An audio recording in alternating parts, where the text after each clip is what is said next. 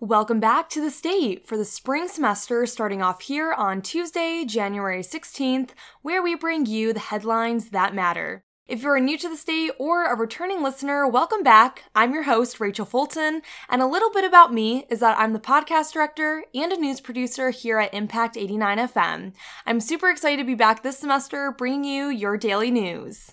For our first story of the semester, focusing on campus news, the Starbucks in MSU's main library opened its doors to the public last Monday morning.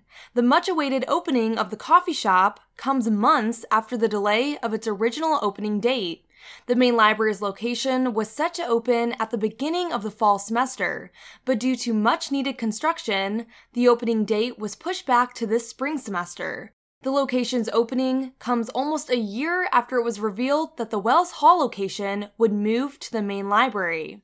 According to MSU Eat at State's Instagram, the main library's location is currently unavailable to accept combo exchange. You can find more information, including operating hours, at the MSU Eat at State Instagram.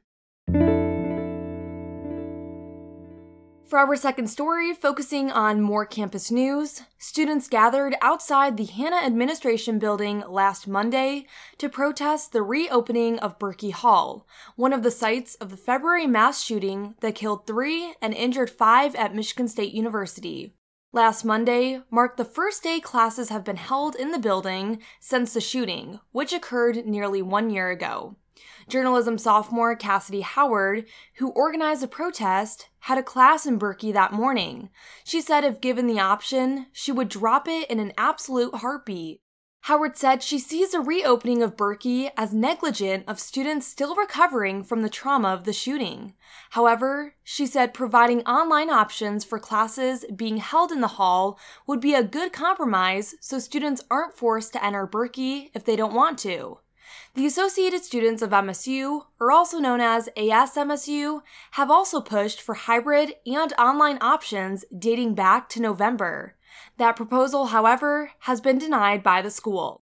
According to the university, the decision to reopen Berkey Hall was spurred by a large majority of community members who said they wanted the building open.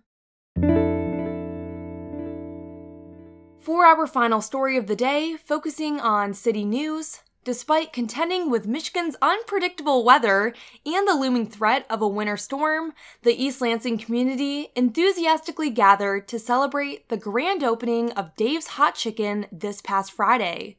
Located off Albert Street, the restaurant beckons with a tempting array of chicken-based meals, complemented by an assortment of sides and unique drinks. The fast casual restaurant chain originated in California and established its 6th Michigan location in East Lansing. Although the official grand opening festivities took place on Friday, the restaurant quietly opened its doors earlier.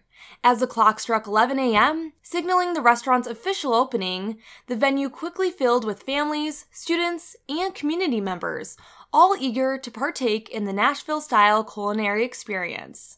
The restaurant's focus revolves around its signature chicken tenders, offering patrons a choice between sliders or tenders, the ability to select their preferred spice level, and the option to elevate their meal with the classic Dave sauce. East Lansing's Dave's Hot Chicken becomes not just a restaurant, but a destination, a hub for culinary exploration and community connection.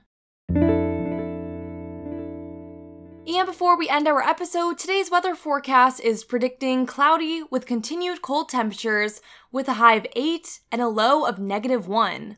Make sure you bundle up this week because those temps will just continue going forward.